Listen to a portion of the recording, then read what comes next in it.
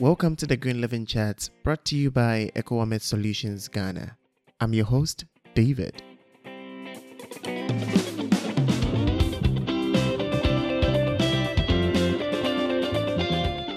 There is a saying, when the last tree dies, the last man also dies. This is a very common saying among the African community, mainly throwing a lot of emphasis on how human values the tree. Well, today we are not just talking about the trees, but biodiversity. If you don't know what this is, check out our last episode with Gideon Dame Jawa, an ecologist with the Chinese Academy of Sciences, who took some time off to discuss with us what biodiversity means and how human actions are influencing it. Today, we specifically dive into climate change and how it is a threat to biodiversity.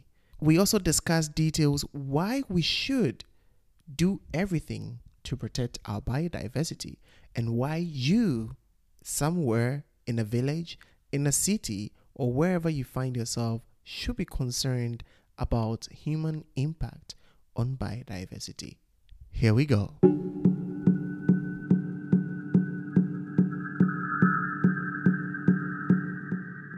Okay, so I'm still here with Gideon, and we are gonna dive into climate change and its impact on biodiversity.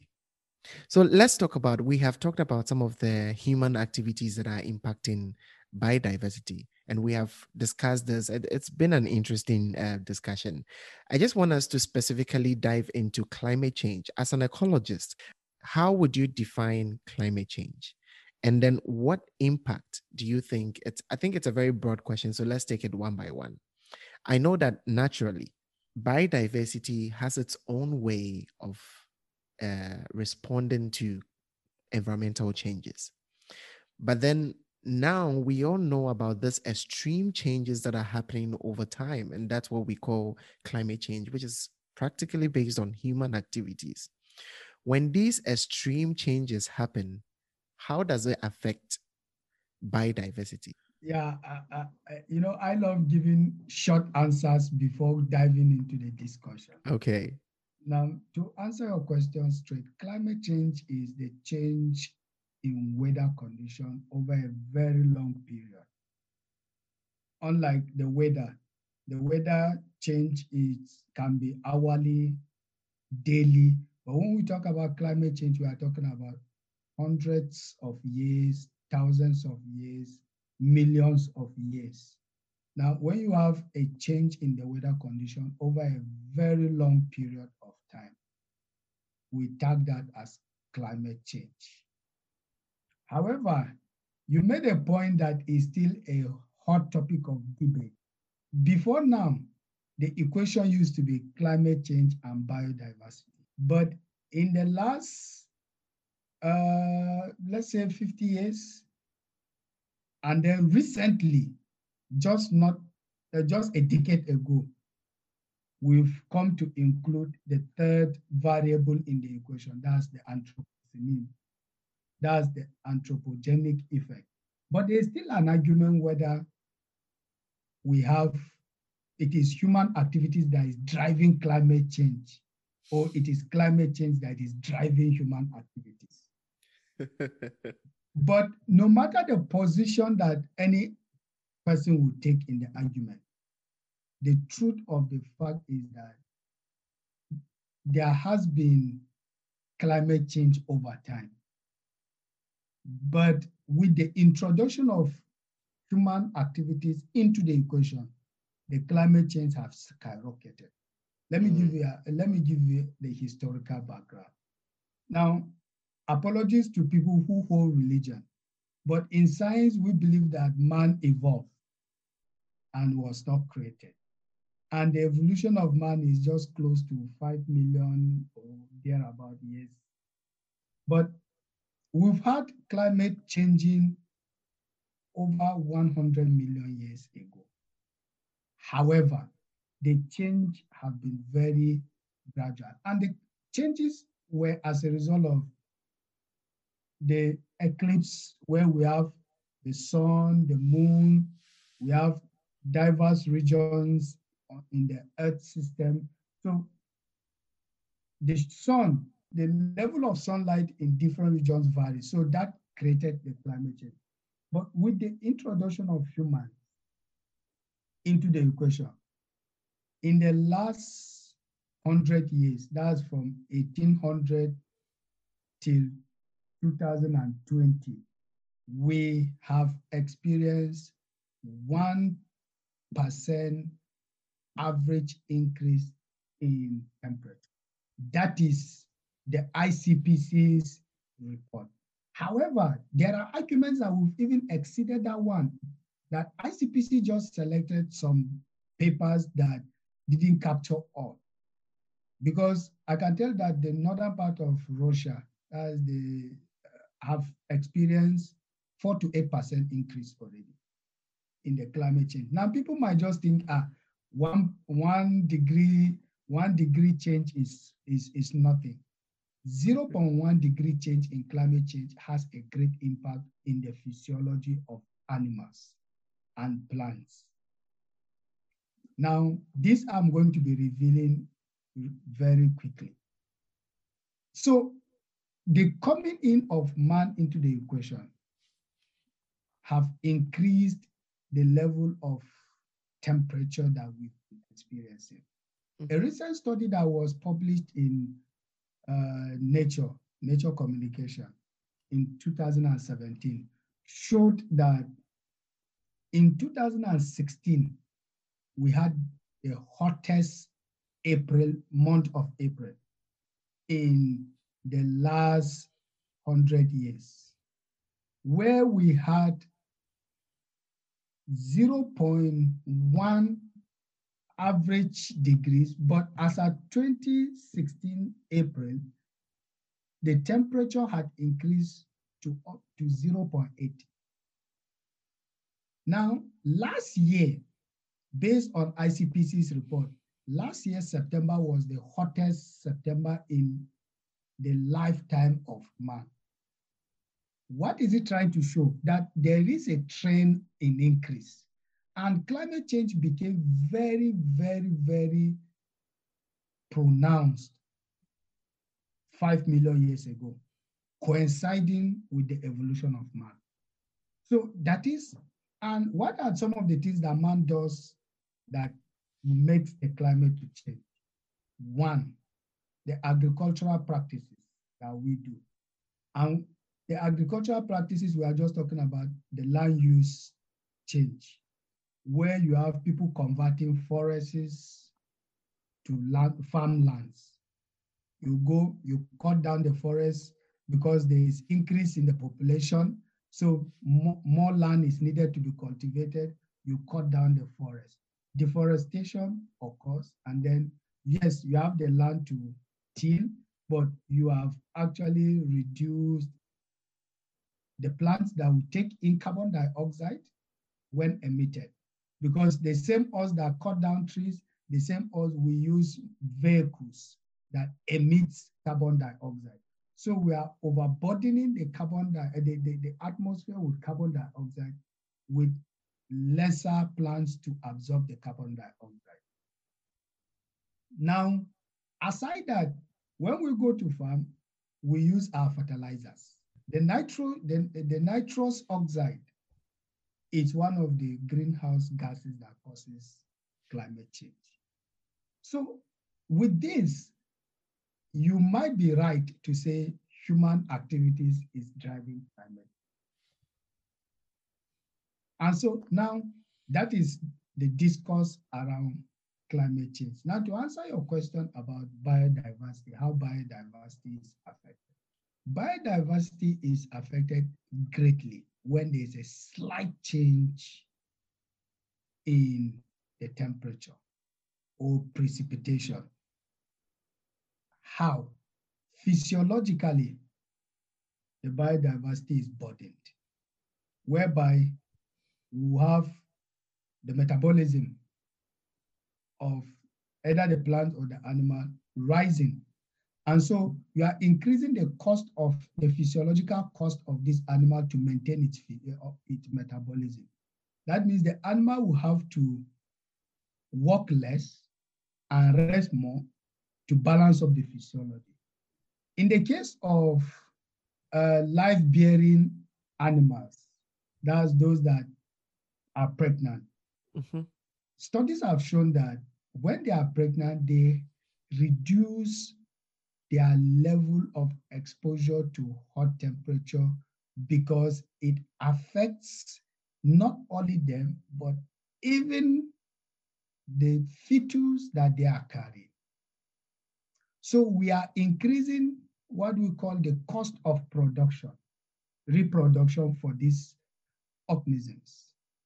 And when we are increasing the cost of reproduction, it comes with what we will now call trade-offs. That is, animals have to forego some certain things to maintain some certain things. For instance, Yeah. you see an animal physiologically reducing the number of offspring that she would have given birth to invest in a few. Instead of giving birth to 10, that animal, especially in reptiles, will go to give birth to 3 and invest more for the offspring to be able to withstand the challenges of climate change. That is for the life bearing. What about the egg laying? The egg laying have devised a means that they can retain the egg for up to 15 days. Now, for an organism, for an animal to retain an egg for 1 day, it takes a lot because it has to feed more. Its movement has to reduce, and then you are exposing it to predators because when a predator is coming, the rate at which she will run fast will be reduced because she is carrying the eggs. You are reducing, you are exposing this animal to danger because of the climate change. So climate change affects animals in That's various interesting. ways, in so many ways. But to put it in summary, it affects the animals in terms of life history. When we talk about life history, that's the fecundity, that's the survival, thermoregulatory behavior. It affects the animal in number of clutch size, like I said, where it will have to reduce from 5x to 2x, or in the number of litter size, that's the number of live births that she will have to give birth to. That's for the life history. Physiologically, you increase the burden of metabolism of this animal. And then you talk about biochemically, you talk about genetically. And in genetically, it will interest you to know that climate change affects the telomere length. When we have a hot environment, the telomere length reduces. And anybody who has the knowledge of genetics will tell you that telomere length determines your lifespan. You die as a result of the vanishing of telomere length. As you are aging, your telomere length is reducing. And that's why today we have in the field of ecology, the hypothesis we call live fast, die young. And it's as a result of climate change, where research have shown, or is still showing because it's species dependent, as I have said. In some species, where you have a hot environment, which is as a result of climate change, you tend to have a bigger offsprings because, of course, the mother will have to invest more in producing the offspring.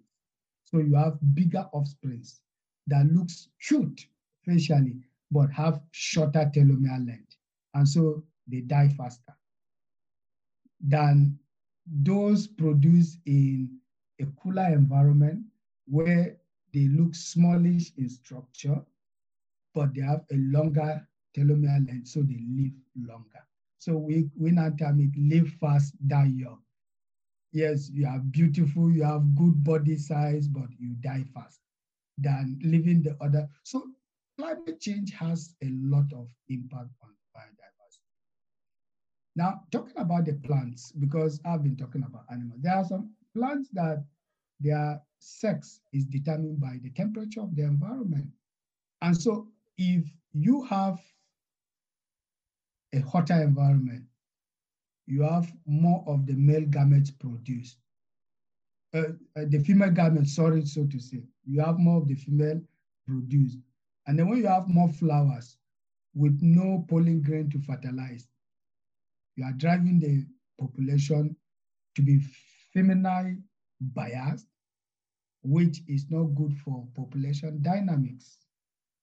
Wow. The same thing also in animals. So if I will summarize, it's something we can discuss for years, but since we are time bound, I would just say that climate change affects the biodiversity negatively and fast.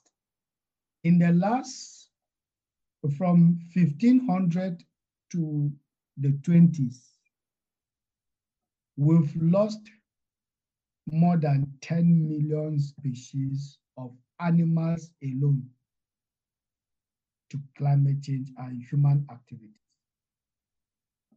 And based on the report of the Intergovernmental Panel on Biodiversity and Ecosystem Services, we are to lose 1 million species before the end of the mid-century, that's by 2050, if we, the stakeholders, don't take action.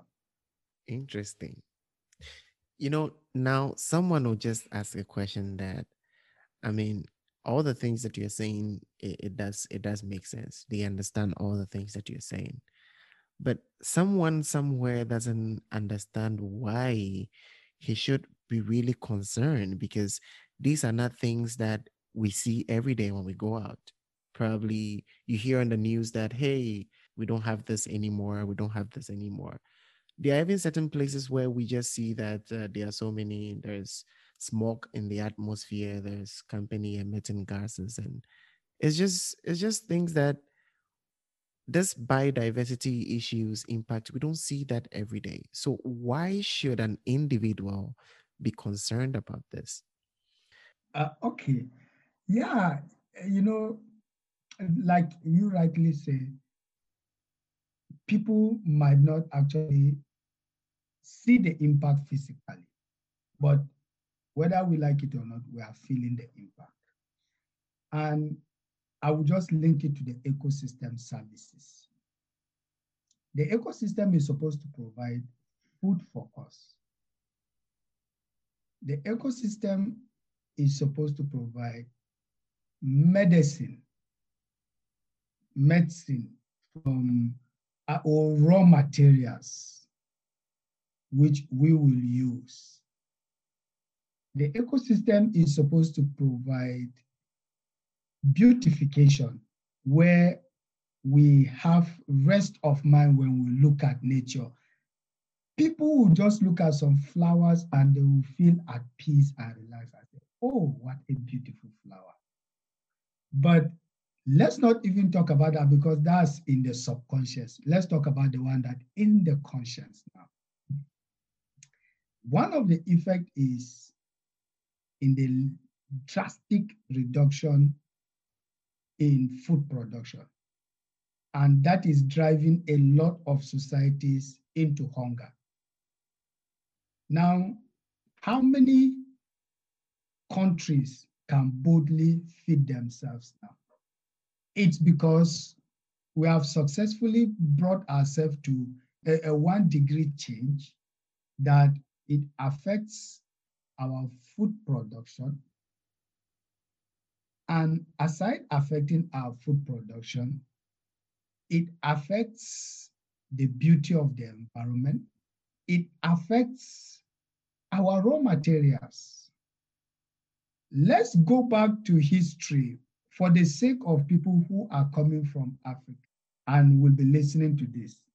In time past, a lot of people in Africa had a lot of medicinal resources that they just go to pick as a form of plan and just take. Now, how many of us have seen such plants of recent? They are nowhere to be found. Now, that is for people in Africa. But now let's talk about it. Let's talk to the whole world now. The ampicillin, or the malaria drug that is being produced, or these supplements that a lot of companies have gone into that is bringing billions of naira into the economy, are plant products. Now, if we continue with business as usual, that's the term in climate change, where we don't care, we don't change our attitude. A time will come whereby we will not have those food supplements to help support our life. A lot of people who might be listening to this are fans of the seafood. If we successfully continue to do actions that will increase the change, because it is predicted that by the mid of century, we would have gone to 4 degrees change. And by the end of century, it depends on the model you use. But it is a fact that we will not be below 5 degrees to 8 degrees increase in temperature by the end of the century. By 2100, we will not even be having the food to eat. How many of us can even survive the 1 degrees that we are experiencing already, where we have temperatures reaching up to 40, 42? That's under 1 degree change. Imagine now under 8 degrees change or under 4 degrees. That means we'll be reaching almost boiling point. How many can survive under boiling point? Wow. So these are things that we should be very, very concerned about. For the animals that we think we don't actually care about, a lot of the clothes we are wearing for winter are made from the furs of the animals. The mammals, for especially, and the reptiles. A lot of the shoes that we wear that is bringing multi-billion dollars. The skin shoes production is a source of income for a lot of people. If these animals are no longer there, which skin are we going to use? So it is not only affecting us as food production, but even our economy is gradually shrinking. So biodiversity, it's not only, you see, Mother Nature was so generous to us to provide both the economic, the life support, and everything that we needed. But we are using our hands to pull them down, because when we continue to impact the gas emission, or when we continue to have more of the gas emission, how many of us will be able to survive the high rate of cancer that has been happening in the last days? I will tell you this, that there are a lot of studies that have shown that some of the viral diseases that we see or that are unexplainable are as a result of the change in the environment. So some of the non-pathogenic microorganisms are becoming pathogenic now. Because when you have a bacteria or a virus that will be sterile at 10 degrees and you are experiencing 12 degrees, that virus or bacteria will certainly become active. And when it becomes active, who is at the losing end? It is us. So we'll have diseases around us. We'll have our economy shrinking. We'll have low yield production. And then we will now be having issues around sustenance of the ecosystem. So it is better we trace back our steps now and do things that will not jeopardize increase in climate change. I would like us to talk about what individuals can do to make changes. But then before that, I just want to read a report by WWF and a certain portion of it. And I would like to know your thoughts on that. So, according to the 2020 report, Living Planet Report 2020, page 56 and 57, it says that since the 1970s, our ecological footprint has exceeded the Earth's rate of regeneration. And if you look on page 57, the activities that it is talking about that humans have exceeded the Earth's limit for regeneration, most of these activities are by companies and industries. Now I know that people in the industry in the research industry, you guys keep on putting the reports out there. What are you doing to relate or to send this reports to the industries who are in charge of all these things? Do they see these reports, or do they have any link between the reports, I mean, the research team and the industry? Because, well, if you look at these reports, it just becomes mind blowing that we keep on doing all these things and we have research teams keeping on giving us reports. I know that these reports come in annually and all that. What is the correlation between the research and the industry? Yeah, David, that's an interesting question. And it goes back to say that, yeah, a lot is being done. And to comment on that report which you just read or you just talked about, we have actually exceeded the ecological footprint. Because if you look at the unofficial population of the world now, it's around 8 billion, unofficial. Now, what is the landmass to the population? You will imagine that the system or the earth system, the land only covers around 30%, and then the remaining is water bodies.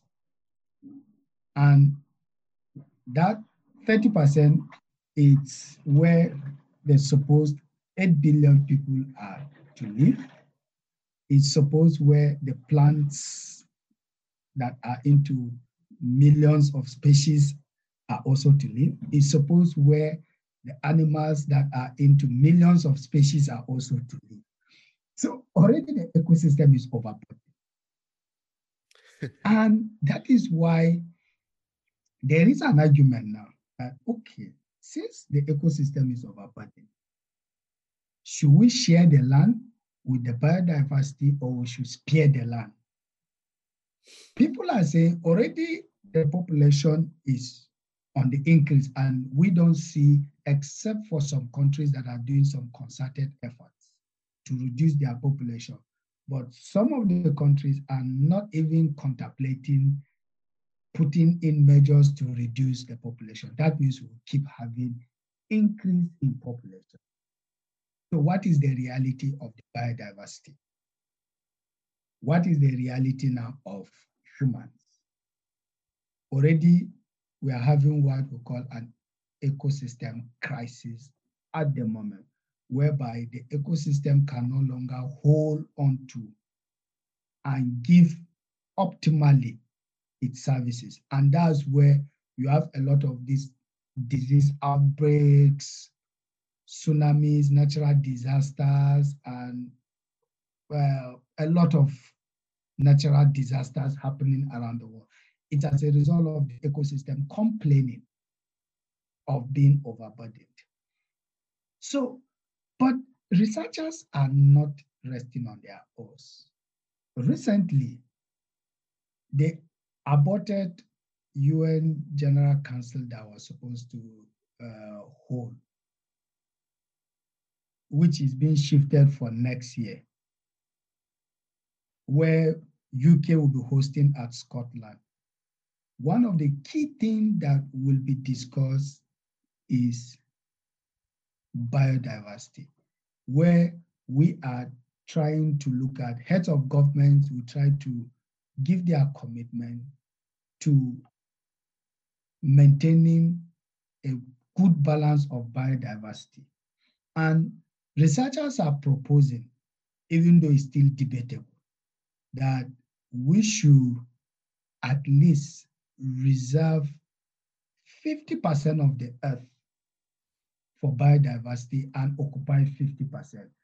Now, how is that 50 going to be shared? It's still a thing of debate, and it's what we've not gotten empirical data to actually, because we are talking about the oceans, which we cannot occupy. We are talking about fresh water, which we cannot occupy. And then we have animals that live on land, and we are still expected to give some parts. So how is that 50% going to come up? It's a thing of the debate. However, researchers are trying to bring out the model that, okay, we should increase protected areas. That's sparing the land. That we should increase protected areas where we will have the animals or the plant species, the biodiversity, living on their own. But the thing is that people are saying, or research, other groups are saying that will reduce the tolerance level because, okay, you are not used to seeing an elephant, and then an elephant is protected, or the monkey. What happens if the monkey leaves the protected area to your region? You kill it. So we are increasing human-wildlife conflict when we protect. So we should share the land. Interesting. How efficient is the sharing of the land is a question of debate, because how do you stop the monkey from coming to eat your farm product that you farm? So how are you going to manage living together with snakes where you already have people that detest seeing snakes? How are you going to live together with lions? So it's a thing of the debate. Now, to come to your question on whether researchers are just researching and there is no link with industry, far from it. But as researchers, mostly researchers don't have a direct link to the industry. It is the government that makes policy to regulate the activities of industry. So what happens is that researchers submit reports to governments. Government try to look at it, make a policy out of it for the industries to abide. Now, the big question is the political will there to implement? Because when you are telling a private company some certain things, they will come to the table with their own side of the bargain also. Okay, if you tell me to do this, what is my gain? Because all I want is money, profit. I set up business for profit. So it is basically the government that owns. However, there are good news that I will tell you. For instance, in the last UN General Council, where a lot of these big guys, big countries were made to make commitments towards reducing the burden of carbon emission. China, which is one of the largest countries that emits carbon because of the fossils, a lot of industries they have that burn fossils, made a commitment to reduce to almost zero emission by 2050. And they are doing that by converting to clean energy. Now, US that is also part of the big guys that produces a lot of carbon. We had a president who didn't believe in climate change, and he withdrew out of the Paris Agreement, the 2015 Paris Agreement. But the incoming president, that's Joe Biden, president-elect, has already made a commitment to rejoin the Paris Agreement. So that is a big relief to the world that, okay, we will have a commitment. Now, during the meetings of the head of states, every country is usually made, though it's not compulsory, but you are being convinced to make a commitment because you are being shown, okay, this is your carbon emission rate now. What are you doing to reduce the burden? Okay, give us a timeline. By mid-century, how will you have moved towards zero emission? What of the end of the century? So, and all these are credited from the researchers' output because the researchers, when they research, a lot of these developed countries, they have a link with their researchers. They fund research a lot. Where we have the big problem is the third world countries, the developing countries, where there is a sharp disconnect between researchers and government.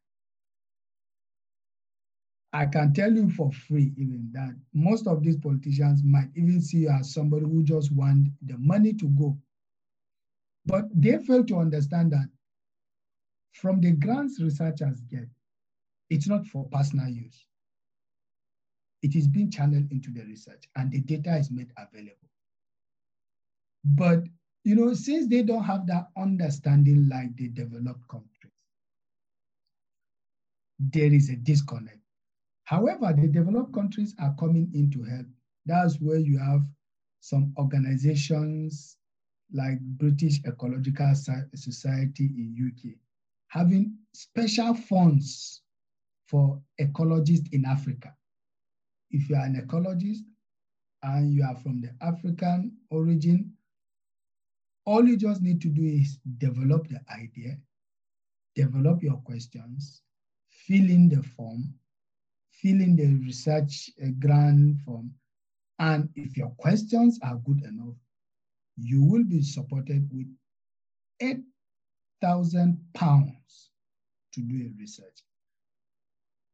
So these are some of the ways that some of the developed countries are assisting. Aside that, we have a lot of organizations that are assisting the developing country researchers to do some research in their countries. So I think it's not all bad news. There is still some good news where we have the output of researchers being discussed at the highest level in the world. That's where head of states, the UN General Council, where head of states sit. And it was as a result of the discussions of researchers that we had what we call the IPCC, that's the Intergovernmental Panel on Climate Change.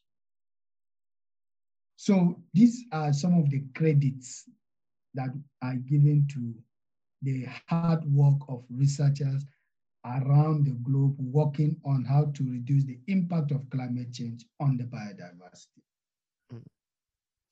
I would like to say thank you so much for the insight and the things that you have helped all of us to understand into details. When it comes to some of the activities and the action plans that we have to put in place for us to change this whole thing, I think that is something that we all generally know, that there are certain things that we are doing that is increasing, that is contributing to climate change, and it's affecting all of us. And I think that when we have this kind of conversations, it's not to scare people, but it's actually for people to be aware of what is happening so that we can add our voice to advocacy and also add our voice to push our governments to make very good policies that can actually help to turn things around. And as we can hear right now, I believe that the researchers are doing their job as they should. They are sending reports, but at the end, there is this gap that needs to be closed, and there is this gap that needs to be, fixed very well, because passing the message from researchers to the industry is something that is very difficult, because industries are interested in profits. How do we get the industries to, start getting interested in profit and the environment? It's where the government comes in to make and set rules and policies that they have to go by in order to get their money and also protect the environment as well. So I think this has been a very educative section. And I would like to say thank you so much. I don't know if you have any last words to say. Aside looking at the government, we as individuals, we have our small roles that we can play. For instance, if we reduce our burden on the industries, if we reduce the demand of their product, they will be forced to buy below. But where we have a lot of us going in for cars that still emit carbon, maybe because of the cheap in price, when we have a lot of us going into deforestation, where we have a lot of us still in this 21st century not controlling the birth rate, the population, then in our own way, we are worsening the situation. Because it takes people to have a climate change, and it takes people to reduce climate change. So some of the things we can do is simply, it doesn't take anything for you to, if you are going to somewhere 2 kilometers, for you to trek or use a bicycle that emits no carbon. But we have developed attitude whereby even if we are going to where it's just 500 meters away, some people will still enter a car or still ride a vehicle that emits carbon. So we have to do some certain concerted efforts to reduce the climate change on our own. Aside, then we now leave the government to the burden of trying to force the companies to live in. I can tell you that in China and other big countries, there are places you cannot cite industries. And there are places that even if you cite industries, they make it clear for you that you must use a clean energy source. Dude, we still have companies that have been converted to the clean energy, still burning fossils because of the cheap coal, because of the cheapness of coal. But governments are doing their best. Now we need to complement the effort of government by our own attitudes towards climate change. If not, as I have said, the ecosystem is already overburdened. The effect will still be on us. So let's take some concerted efforts to have a better society, that we will have a better biodiverse ecosystem, and then we will be served better by the ecosystem, because the ecosystem is for us. Yeah. Wow, beautiful. So thank you so much for coming today, Gideon. I really, really, really appreciate the time that I had with you. And I hope that we can have you another time to discuss other areas of the ecology and biodiversity. And thank you so, so, so much for your time. Thank you for having me. It's always a pleasure to share my thoughts on some certain issues.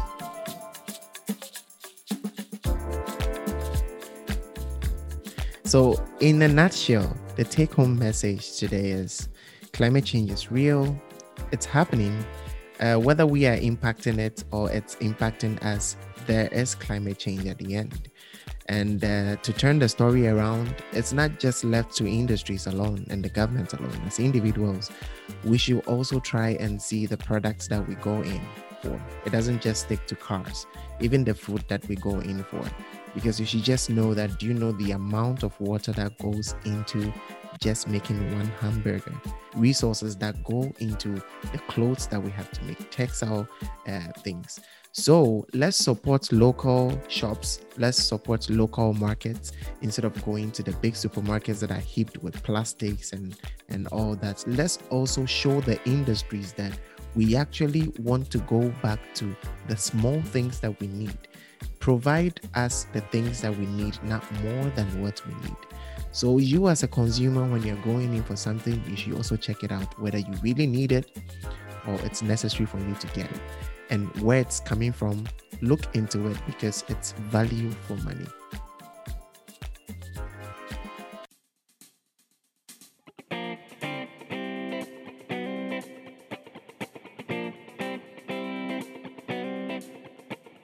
So that's it for today's episode. Thank you so much for joining us. See you on the next episode. Until then, live green.